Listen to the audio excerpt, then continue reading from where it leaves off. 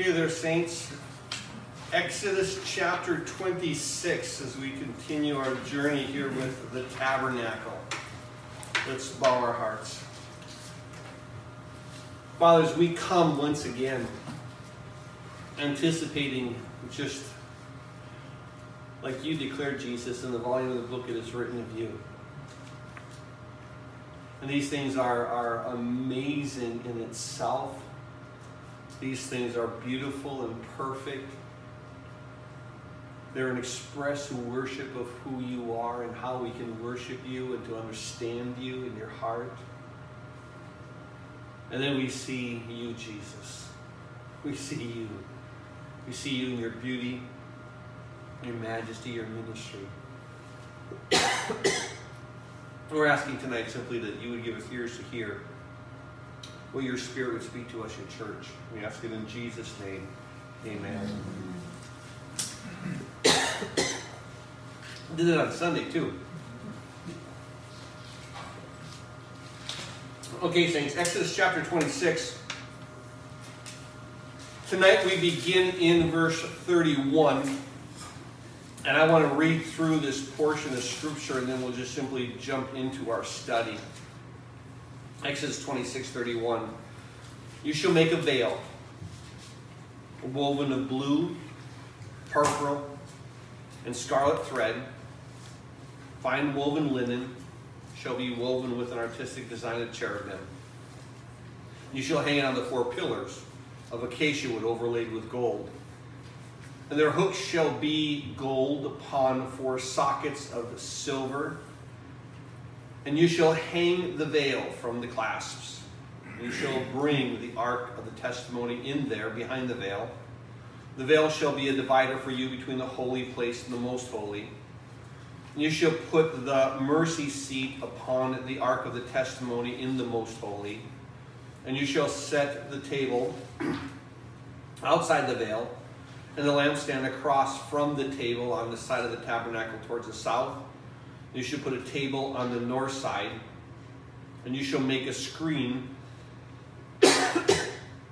verse 36, for the door of the tabernacle, woven of blue, purple, scarlet thread, fine woven linen made by a weaver.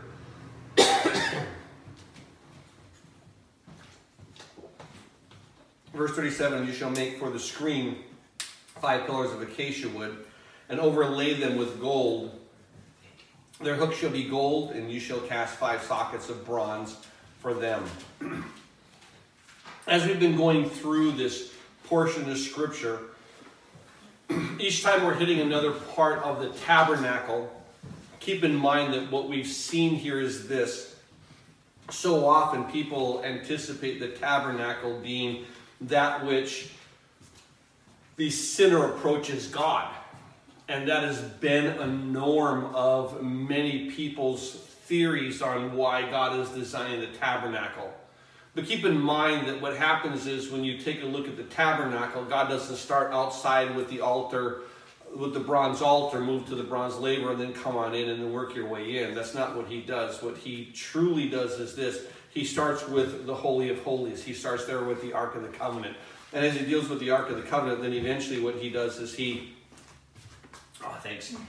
begins to roll through and goes from the inside, and then he goes through the veil, and then he comes to the altar of incense, then he comes to the table of showbread, then he comes to the menorah, and then he eventually goes out through that second veil, and then he goes to the bronze laver of the washing, and then he goes to the sacrifice. So rather than it's us coming to God, keep in mind it's God, Jesus, coming to us. Philippians 2. In the, Jesus, who being in the form of God, not consider it robbery to be equal with God, makes himself of no reputation, comes in the form of a bondservant, likeness of man. And then as a man, he humbles himself again to the point of death. It's God accessing us, and then once he comes to that bronze altar, then we have access. Now, our access, we don't have to stop, as we're going to see tonight. We just come straight in through the veil. That's what we do. So if it was this point of how a sinner begins to approach God, that we would be limited. We would never go beyond the Holy of Holies. We would stay at that veil. And so what we've seen is this. in Exodus 25, beginning in verse 9, it declares this. Verse 8 and verse 9 says, "And let them make me a sanctuary that I may dwell among them, according to all that I show you, that is the pattern of the tabernacle and the pattern of all its furnishings, just so you shall make it." And so we begin to see here, he says, I want you to make this according to the pattern. There's a pattern that you are going to make this through and of. And so in Hebrews chapter 8, verse 5, it talks about this tabernacle, it talks about the priest, but it says this in Hebrews 8:5, "Who serve a copy and a shadow of the heavenly things, as Moses was divinely instructed when he was about to make the tabernacle, for he said, 'See that you make all things according to the pattern shown you on the mountain.'" This is a pattern, this is a type. This is according to God's absolute and perfect design. Now, what we've been seeing is we started with the Ark of the Covenant. We then moved out and we started looking at the table of showbread, the lampstand, and so we looked at how all those are aspects of Christ. And then we began to look at the curtains on what was the covering of the tabernacle. And last week we spent the entire study just on the boards and the sockets. And so it seems like a lot of time to spend on board and sockets, but when you understand that we are that part of the body, that all these things united become one, and so we're fully in Christ. Beautiful study, beautiful way to look at who Christ is in his ministry and us being in him. But now we come to what is known as the veil. It says in verse 31, "You shall make a veil woven of blue, purple, and scarlet thread, and fine woven linen."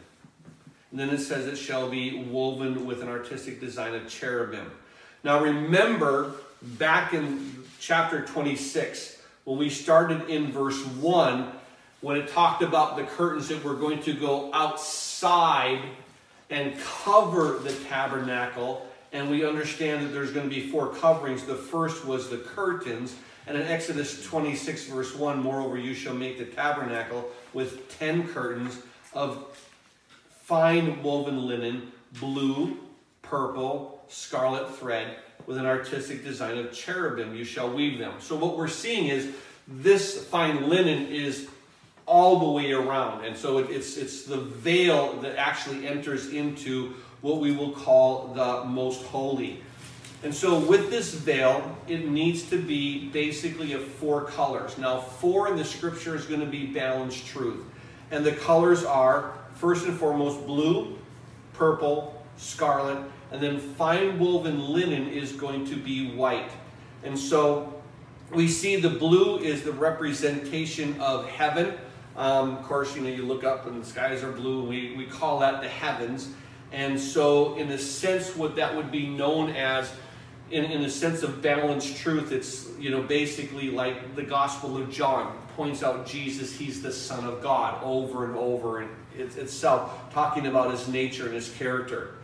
The next thing that we see is the color purple, and purple being that color of royalty, where if you're familiar with that passage, and I just want to turn there and read it to you, you don't have to, but in Mark chapter 15, an amazing 2 verses. We see in verse 17 and in verse 20 of Mark 15, it says, "And they clothed him with purple, and they twisted a crown of thorns and put it on his head." And of course, verse 18, they begin to salute him, "Hail, King of the Jews." In verse 20, when they mocked him, they took the purple off of him and they put his own clothes on him and led him out to crucify him. This purple is this instance of royalty, and that's what the color represents. And so in a sense, you're looking at with this purple, it would be like looking at the Gospel of Matthew. And so with the Gospel of Matthew, he was the son of David. He would be the one to be recognized as the King of the Jews. They would hail him King of the Jews on the sign. This is Jesus of Nazareth, King of the Jews. When he was born, let we come to worship him who was born King of the Jews. And so we understand here that as the son of David, he would then become the king. So this purple representing again that ministry, the person of Jesus Christ, showing him in his royalty, earthly King of the Jews. in his deity, King of Kings and Lord of Lords. And then we see not only is it of blue, of purple, but then we see the scarlet. And of course, the scarlet is that color of redemption. If you're familiar with that passage there in Joshua chapter 2, where Rahab was told, I want you to put this scarlet cord out your window.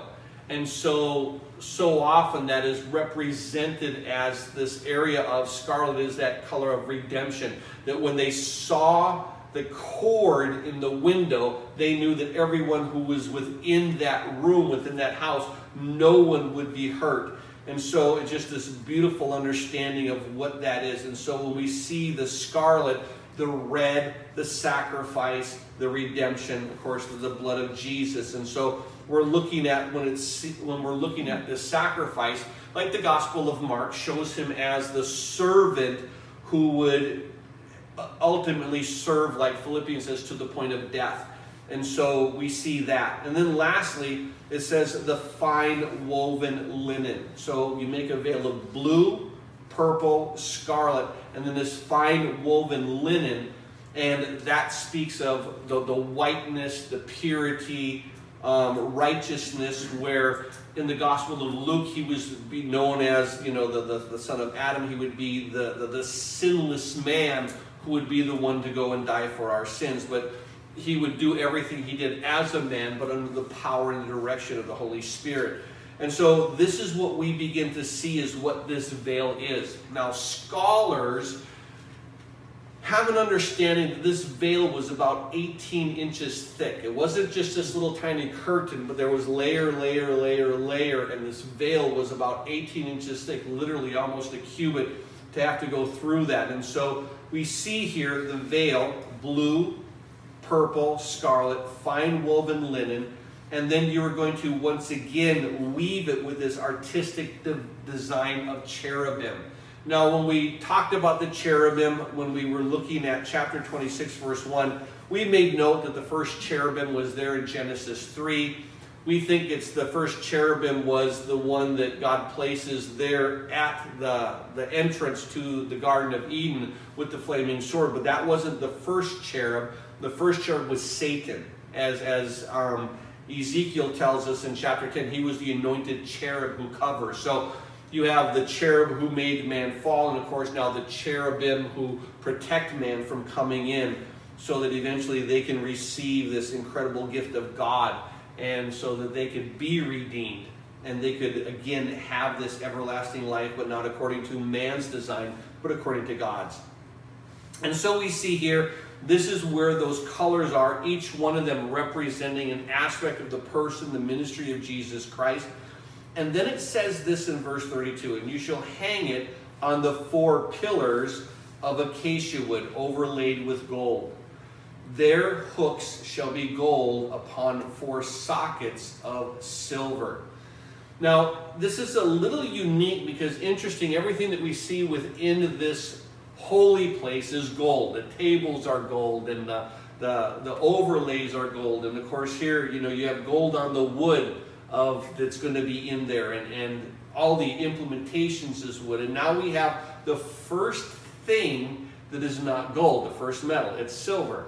And you have this, we talked about silver when we were looking at the boards and the sockets, how silver itself would be considered the metal of redemption. There's a passage, let me just share it to you for you note takers, found in Leviticus chapter 5, verse 15. It simply declares this: if a person commits a trespass and sins unintentionally in regard to the holy things of the Lord, then he shall bring to the Lord as his trespass offering a ram without blemish from his flocks, with your valuation in shekels of silver, according to the shekel of the sanctuary, as a trespass offering.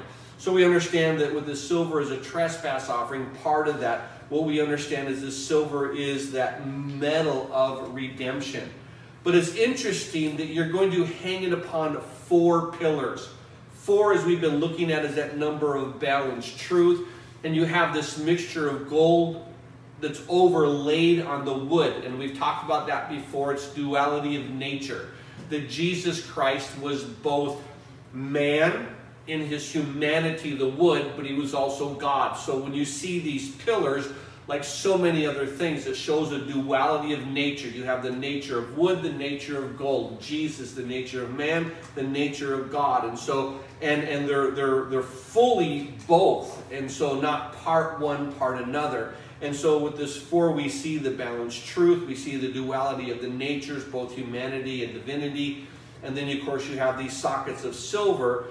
And that would be that metal of redemption. Now, I want you to understand a couple of things that we're going to look at now. We're here and we're seeing the veil. Now, as we're going to be looking at verse 33, we're going to see what's behind the veil and further what's in front of the veil. We're going to see what's in the most holy place and what's there in the holy place. But I want you to recognize, and I want to give you just one passage here in Exodus chapter 27, the next chapter. And I want to read to you just 2 verses, verses 20 and 21.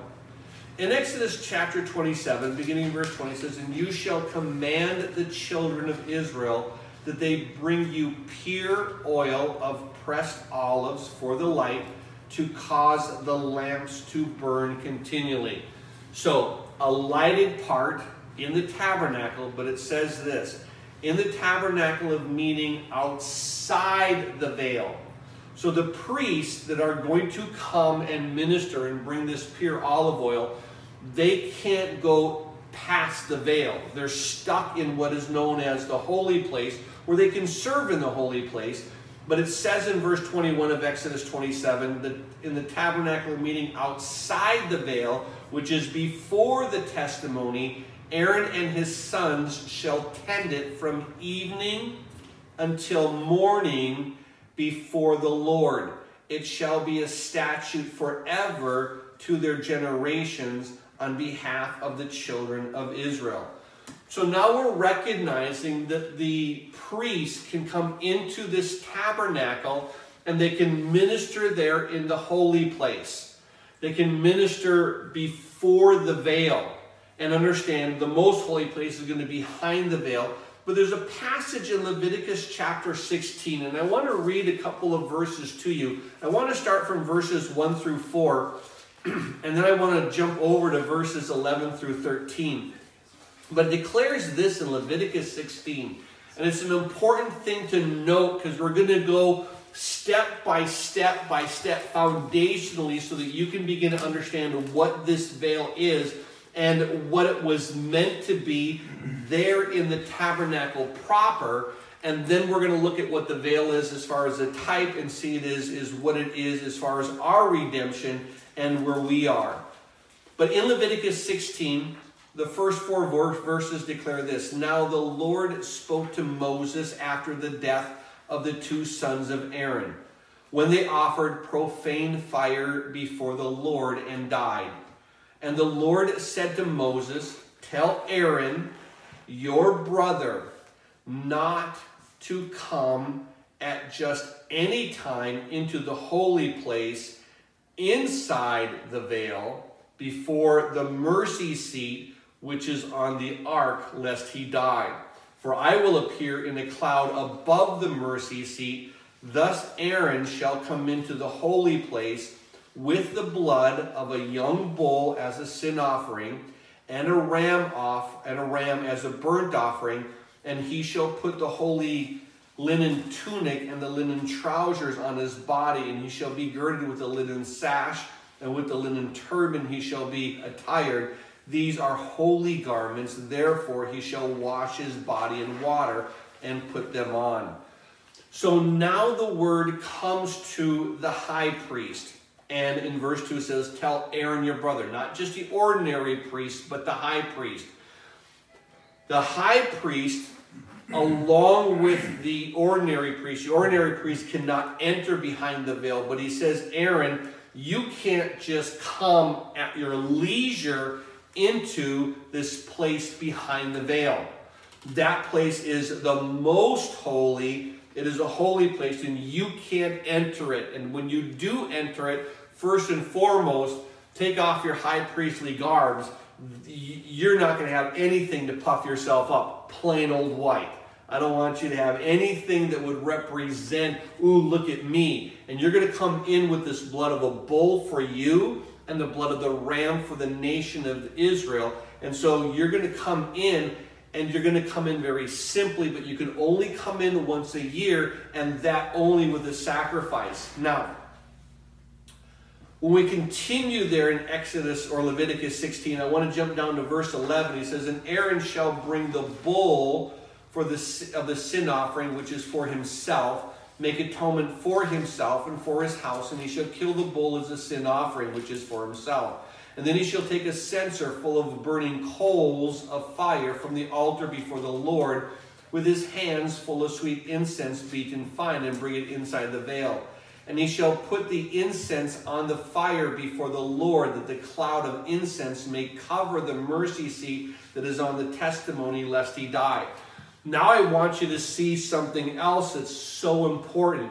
That when he comes in, he can't just come in and look at this ark. He can't look at the cherubim. He can't look at the Shekinah. He has to take some coals from the altar of incense, and then before he steps through, he has to put this incense on the coals. Now, what that's going to do is this: create smoke.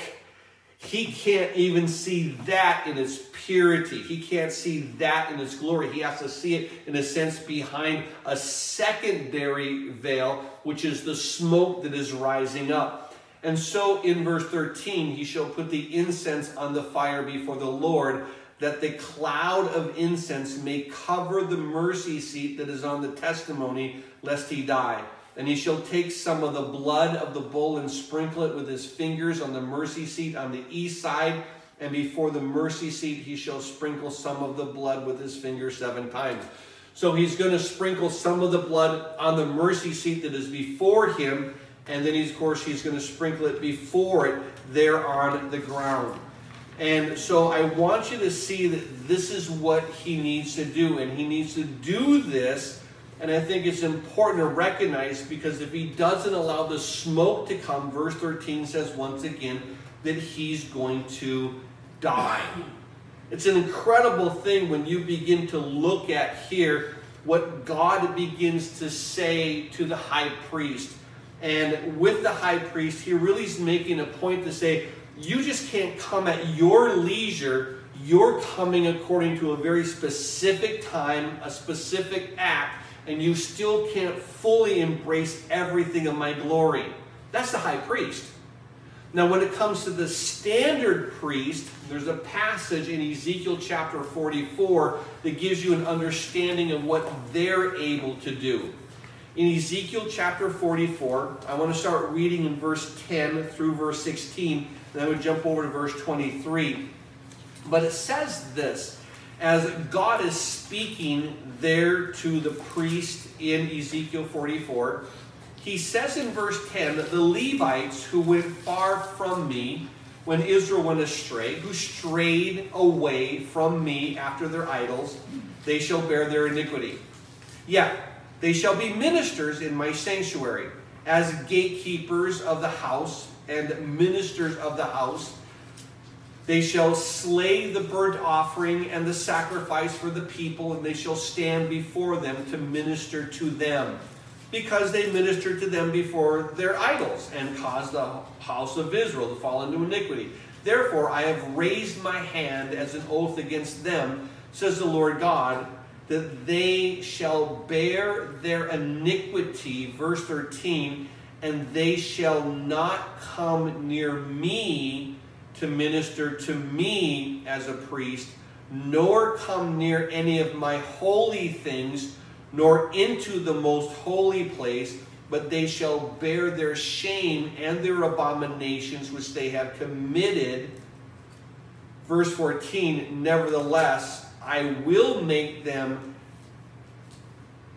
keep charge of the temple for all its work and for all that has to be done in it. But the priest, the Levites, the son of Zadok, who kept charge of my sanctuary when the children of Israel went astray from me, they shall come near to me to minister to me and they shall stand before me to offer to me the fat and the blood, says the Lord. And they shall enter my sanctuary, and they shall come near my table to minister to me, and they shall keep my charge. So what we're seeing here is this. It's very unique that God is going to still allow the priest to minister as priest. But to all who are outside of the sons of Zadok, what's going to happen is this. They are going to have to do most of the manual labor. They're not going to be ministering directly to God by changing out the showbread, by changing the wicks and filling up the oil there in the menorah, the lampstand. They're not going to be putting in new coals in that altar of incense. They're not going to be putting in the incense on that altar so the smoke rises before the Lord. What the priests are going to do is this. Because they were part of the rebellion and they actually ministered to the people as they forsook God and ministered to idols, God says, you're still going to be priests. That's what I made you to do. But what you're going to do is you're going to do all the sacrifices. You're going to kill sacrifice after sacrifice. You are going to be bloody, and you are going to be there over the altar of incense. You're going to be washing all these things, and you're going to be ministering to the people. And you're going to show them how bloody this is, how bloody their sins are. And because you forsook me and you were with the children of Israel, you ministered to them, you're still going to minister, and you are going to be a part of this sacrificial system, but you cannot come inside this holy place. And so you're going to be filling up buckets and buckets to fill up the labor. You're going to be putting wood into the altar. And so we see all of these things that they're going to do. So they were in charge of constantly making sure the fire was stoked and the sacrifices were made.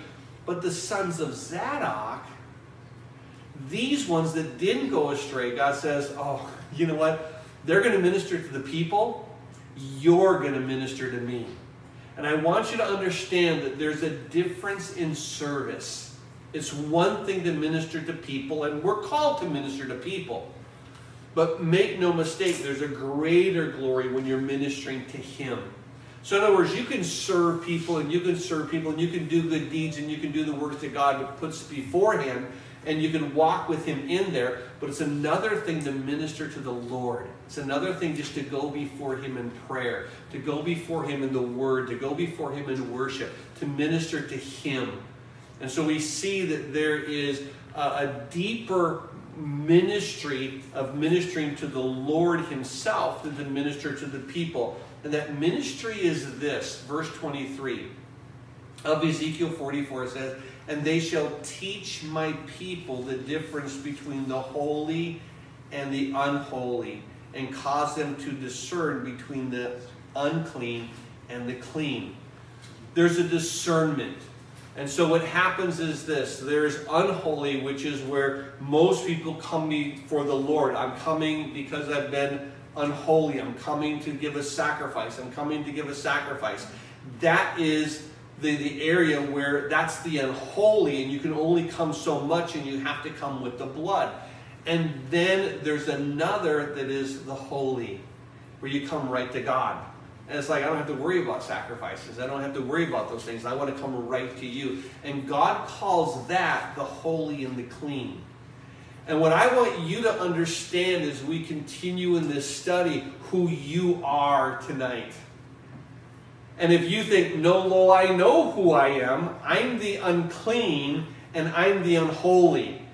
What I'm here to tell you is that sacrifice has already been made. And God sees you as the clean. He sees you as the holy. And there's a work that He wants. Now, what is this work that God wants? A couple of passages, and I want you to actually turn in your Bibles and go there. The first is found in Mark chapter 15. And in Mark chapter 15, I'm going to read a portion of this because I want you to see it in its context. The key being the last two verses I'm going to read. But in Mark chapter 15, beginning in verse 35, it opens up this truth. Now it was the 3rd hour, and they crucified him. And the inscription of his accusation was written above, King, the King of the Jews. With him they also crucified 2 robbers, one on his right and the other on his left, so that the scripture was fulfilled, which says, he was numbered with the transgressors. And those who passed by blasphemed him, wagging their heads and saying, Aha, you who destroyed the temple and build it in 3 days, save yourself and come down from the cross. Likewise, the chief priests also, mocking among themselves with the scribes, said, He saved others, himself he cannot save. Let the Christ, the King of Israel, descend now from the cross, that we may see and believe. And even those who were crucified with him reviled him. Now when the 6th hour had come, there was darkness over the whole land until the 9th hour. And at the 9th hour, Jesus cried out with a loud voice, saying, Eloi, Eloi, lama sabachthani, which is translated, my God, why have you forsaken me? Some of those who stood by when they heard that said, Look, he's calling for Elijah. And someone ran and filled a sponge full of sour wine and put it on a reed and offered to him to drink, saying, Let him alone. Let us see if Elijah will come and take him down. Now what we're seeing is this. It talks about the crucifixion of Jesus Christ. It begins, verse 25, in the 3rd hour at 9 a.m. It goes on to verse 33, the 6th hour at noon, where there's darkness until 3 o'clock. And that's where he cries out, my God, why have you forsaken me? And then in verse 37, Jesus cries out with a loud voice and breathed his last. Cries out, tetelestai, cries out, it is finished, breathes his last. And as we sang today, his last breath, our first. And so we begin to see here, now I want you to look at verse 38, and this is key. After his death, then the veil of the temple, exactly what we're looking at here, the veil of the temple was torn in two, and this is not a mistake. The Holy Spirit makes this statement from top to bottom. So it's not like someone is ripping from the bottom. Understand, when this veil is ripped, this veil that is 18 inches thick, it's ripped from the top to the bottom. In other words, put it this way, it's God who's ripping it. It's not man, it's not a mistake. This veil is ripped from the top to the bottom. 18 inches of material completely destroyed. As soon as he dies, as soon as he breathes his last, the veil of the temple was torn in two from top to bottom. In verse 39, so when the centurion who stood opposite him saw that he cried out and he breathed his last, says, truly this man was the Son of God.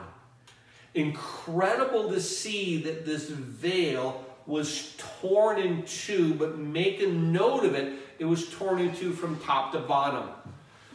Now, we are blessed as children of God to have the book of Hebrews.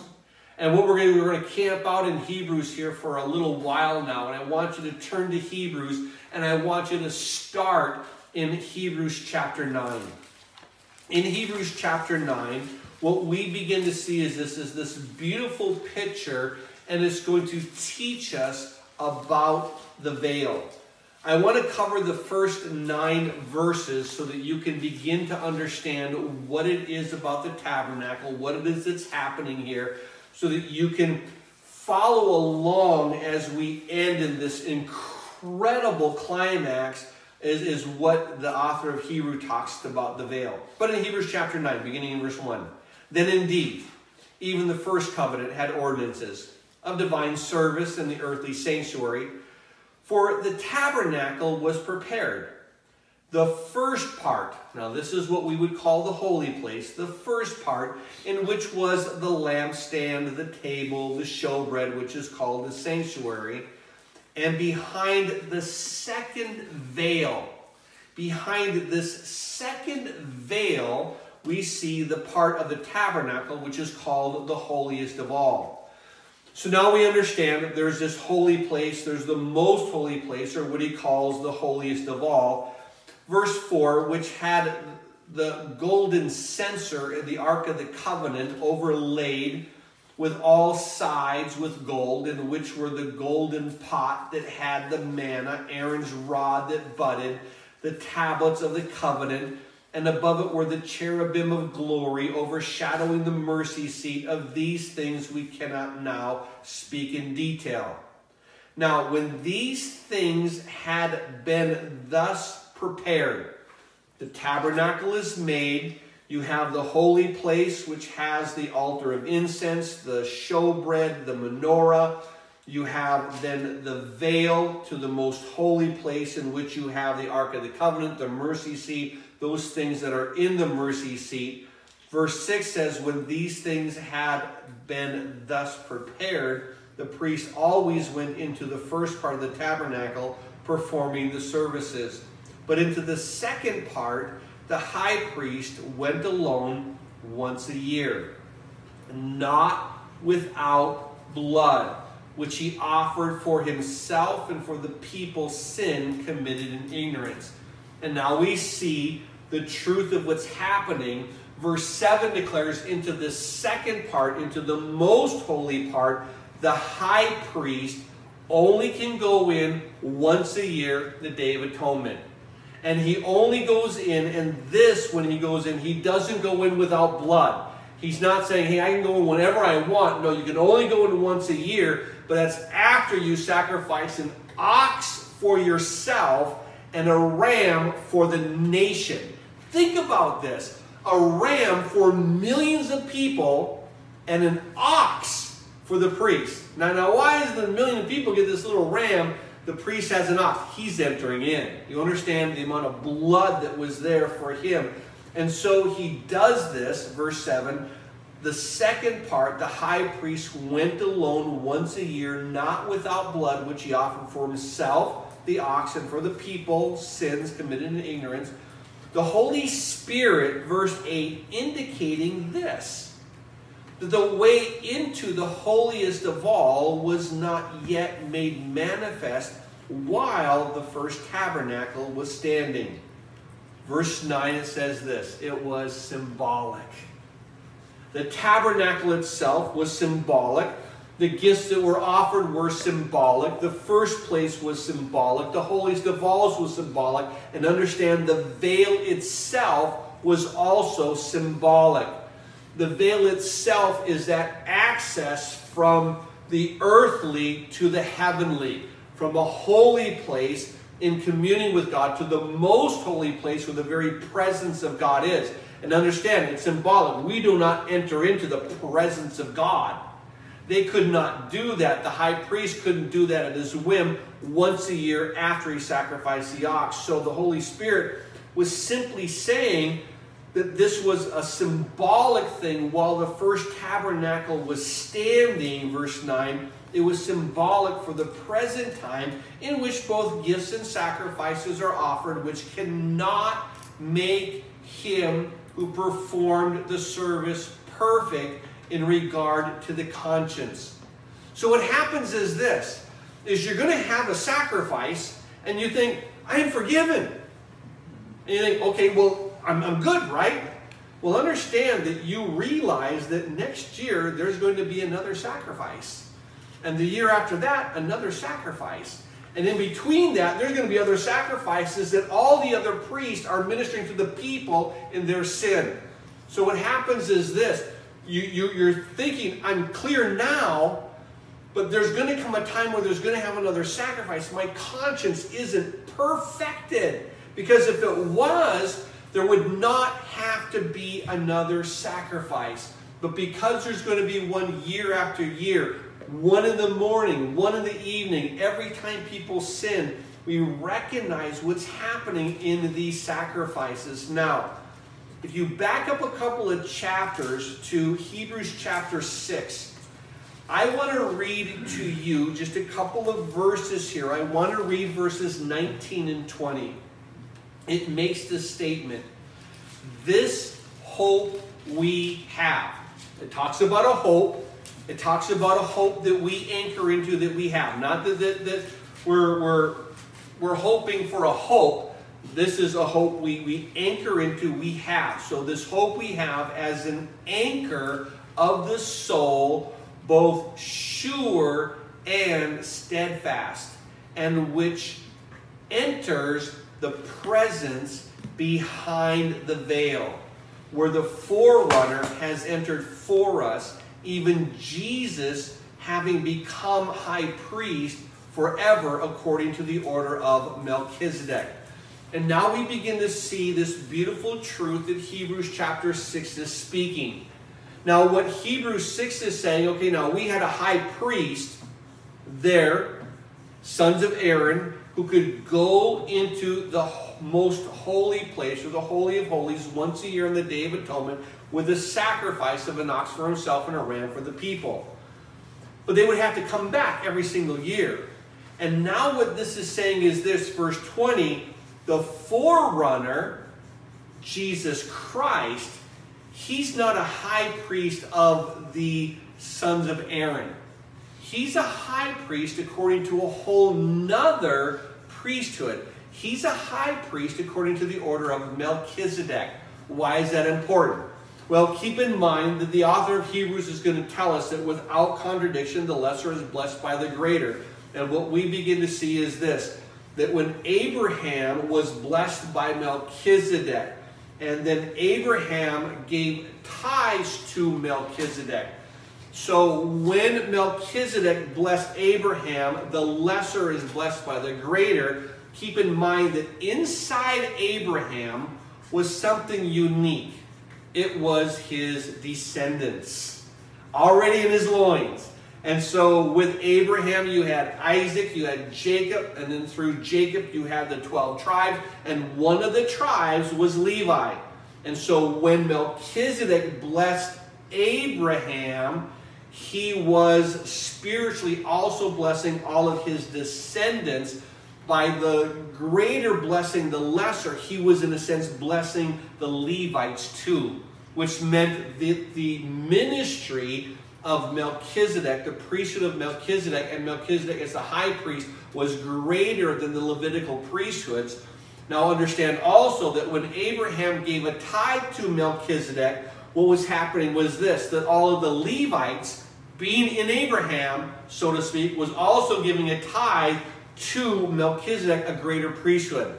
That being said, understand that Jesus is not a high priest of the lesser priesthood, the Aaronic priesthood. He's a high priest of the greater priesthood, the Melchizedekian priesthood. So what we're seeing is this, that there is, as the Aaronic priesthood could only enter in once a year with the blood of these the oxen and the goat, he could come in. Jesus Christ, as a greater high priest in a greater priesthood, now enters in with a greater blood, his own. So understand what's happening. Let me read to you verse 19 and 20 of Hebrews 6 one more time. This hope we have as an anchor of the soul, both sure and steadfast, and which enters the presence behind the veil. Jesus now goes through the veil, where the forerunner has entered for us, even Jesus having become the high priest according to the order of Melchizedek. So he's the high priest forever. He's already gone into the veil. And so we have what? We have access behind this veil because of Jesus Christ. One last passage I want you to look at in the book of Hebrews. Hebrews chapter 10. I want to read verses 20 through 25. It makes this statement. Hebrews chapter 10, beginning in verse 20.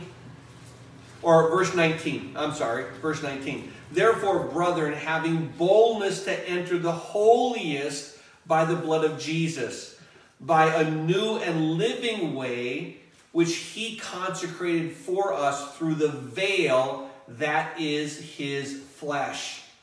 And having a high priest over the house of God, let us draw near with a true heart and full assurance of faith, having our hearts sprinkled from an evil conscience and our bodies washed with pure water. Let us hold fast the confession of our hope without wavering, for he who promises faithful. And let us consider one another in order to stir up love and good works. What we begin to see is this beautiful passage where he says, I want you to have the boldness to enter the holiest of holies by the blood of Jesus Christ. So keep in mind, can we enter? Absolutely certain, because all of these, the tabernacle was a type of the earthly. Now Jesus enters that copy that we said, the heavenly tabernacle. That veil is rent, and we understand why and how. Verse 20 says it's a new and living way. It isn't the old way of the Aaronic high priest, comes in with the blood of bulls and goat. It's a new and living way which he consecrated for us through the veil, which is his flesh. So understand that there on the cross, when his flesh was torn, as his flesh was ripped and he dies, then all of a sudden the true, as his flesh becomes this veil, we enter in through the flesh of Jesus Christ. We enter in through the person of Jesus Christ. Our access is in him. And it's this beautiful thing that we begin to see, that we come in through his flesh, and now through his resurrection, he's alive, and we enter into this new and living way through the body of Jesus Christ. As his flesh was rent, the veil was rent, we now have this bold access. And he says, now, this is what you need to do. You need to have boldness to enter into the holiness. Don't think that you're of the people who say, I'm of the unclean and I'm of the unholy. Because of the blood of Jesus Christ, the blood of Jesus Christ is able to cleanse a man of all unrighteousness. So we can have boldness now to enter in. So when we see this veil, and the veil is so important, and every aspect of it points out to what? The ministry and the person of Jesus Christ. So when this veil is ripped, the ministry of Jesus Christ was to have his body torn. The ministry of Jesus Christ is to have the access opened. So when the veil is rent, the access is now opened up. The amazing thing is, tradition has it that the priest said, oh, we got to fix the veil. It was open, and they we got to fix this, we got to close it back up. But God says, no, you need to come boldly to this. And this is what we begin to see. So now when we go back in our text, and we see in verse 33, you shall hang the veil from the clasps, and you shall bring the ark of the testimony in there behind the veil. And within this ark of the testimony, we also see this.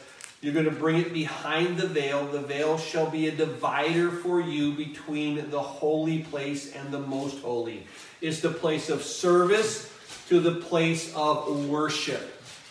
You understand there's a difference. The holy place is service, service, service. You're constantly putting in new showbread. You're constantly fixing the wicks and adding new oil. You're putting incense and new coals on that altar of incense. You're constantly ministering. And understand that in that holy place, there's one piece of furniture that is missing. There is no chair. There is no chair. The priest isn't going to go in and say, oh, wow, I got to sit down for a while. There's a table of showbread. There's a menorah. There's an altar of incense. There is not a chair. You're not going to sit down. You're not going to rest. You're working, you're working, you're working. You're constantly ministering while you're in there.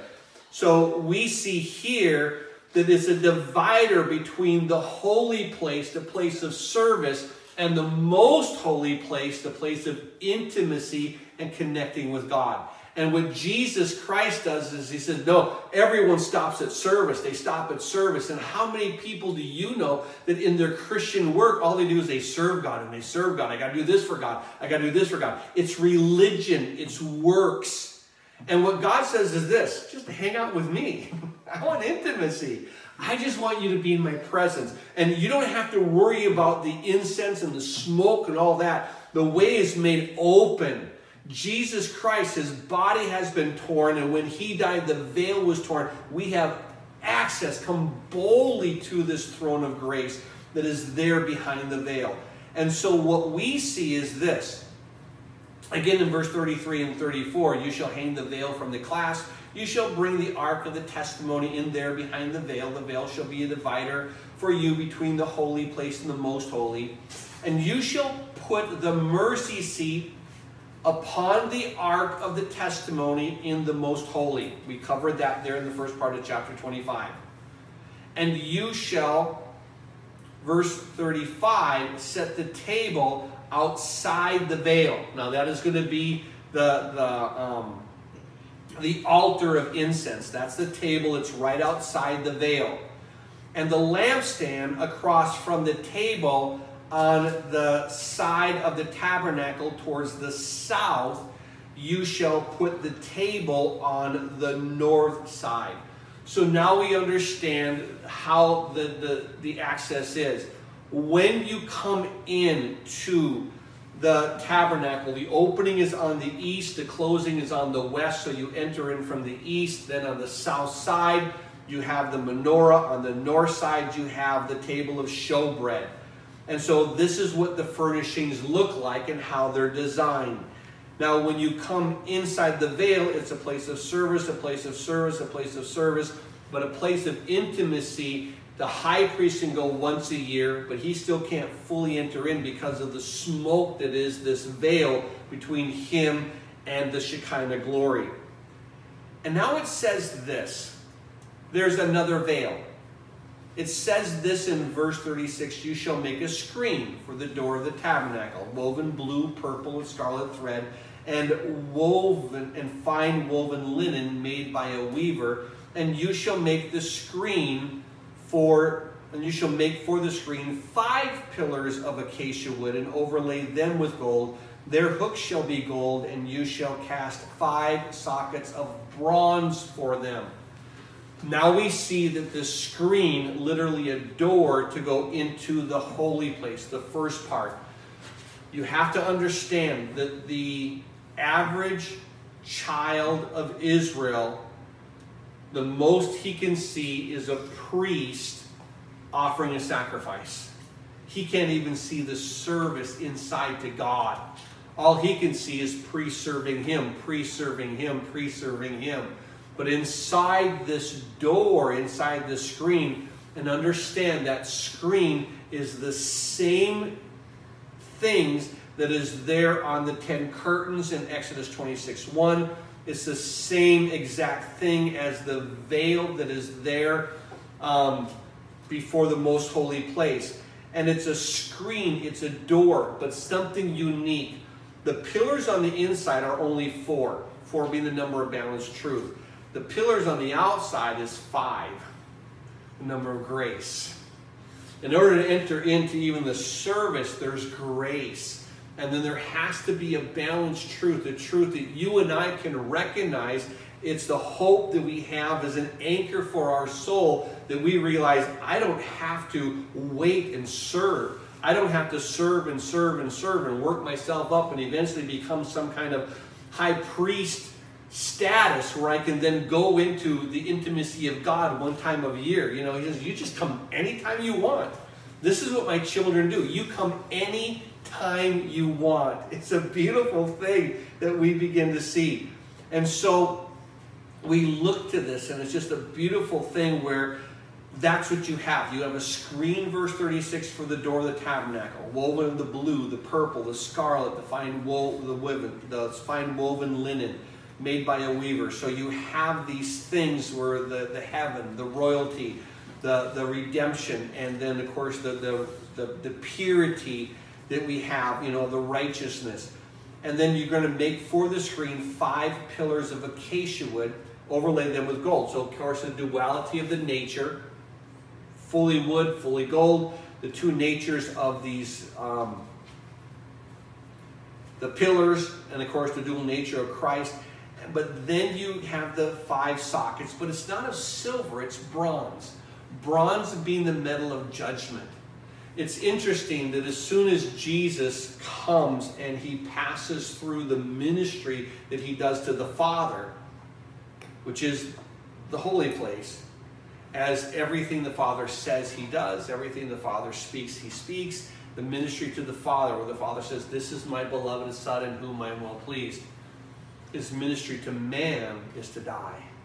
His ministry to man is immediately judgment upon himself. He takes the judgment of sin that is meant for man, he places upon himself. The handwriting of the requirement that was against us, he has taken it out of the way, having nailed it to the cross. And I love the fact that you see him coming into the bronze. The pillars of this grace is literally set upon judgment. Grace is set upon the judgment, and you access in through these 5 pillars of grace. And then it's through those doorways. And then, of course, you're going to have this bronze laver and the bronze altar that we're going to be looking at. And, of course, the bronze altar next week. And so it's just this beautiful picture. And I want you to see what these veils are. And what they are is their limitation of access.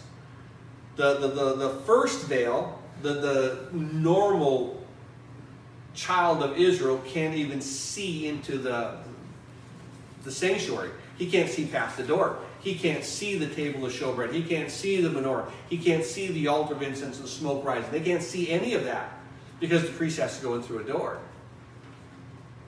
But the priest can't go into the holy place. They can serve God, the sons of Zadok, but they can't enter into intimacy. I want you to know that you and I have the access whenever we want it. We're not limited. Whenever we want it, we have the access. And the access isn't by what we do. The access is by what Jesus Christ has already done. And you, by faith, if you start looking to what you do and what you've done, you have to understand that what you do and what you've done has been paid for on the cross. And we enter in by this new and living way through the blood of Jesus Christ, that which cleanses us. You understand that when you come in through the blood of Jesus Christ, you come in, and as you pass through the blood, you are washed as white as snow. It's this beautiful thing that God begins to depict. And I want you to know what your access is, what my access is. Come boldly to this throne of grace. Amen? Amen. Oh, Father, we thank you for just this passage. Again, looking at the beauty of you, Jesus, who you are, and your ministry. So we are asking, Lord, that as you begin to reveal these things to us, we understand that there was limitation after limitation after limitation. And the child of Israel couldn't even come to the bronze altar unless he had a sacrifice, unless it was the blood of something else. Every time he came, there had to be blood. We don't need the blood of bulls and goats anymore. We have the perfect blood, the perfect sacrifice, Jesus, you, the Lamb of God that takes away the sins of the world. You are high priest, not of a lower class, not of a lower priesthood of the Aaronic, but of the great priesthood of Melchizedek. You are a great high priest forever, forever, forever. You are this high priest, and you have access forever, and you granted us access forever and intimacy anytime we want. Teach us. Anchor this in our heart, that we don't just need to serve you, Lord, but we can come and do even a greater ministry. Not a ministry to people, not a ministry to you, but just intimacy, being with you in your presence. Oh, teach us that truth, we ask in Jesus' name. And all the saints of God said, Amen. Amen.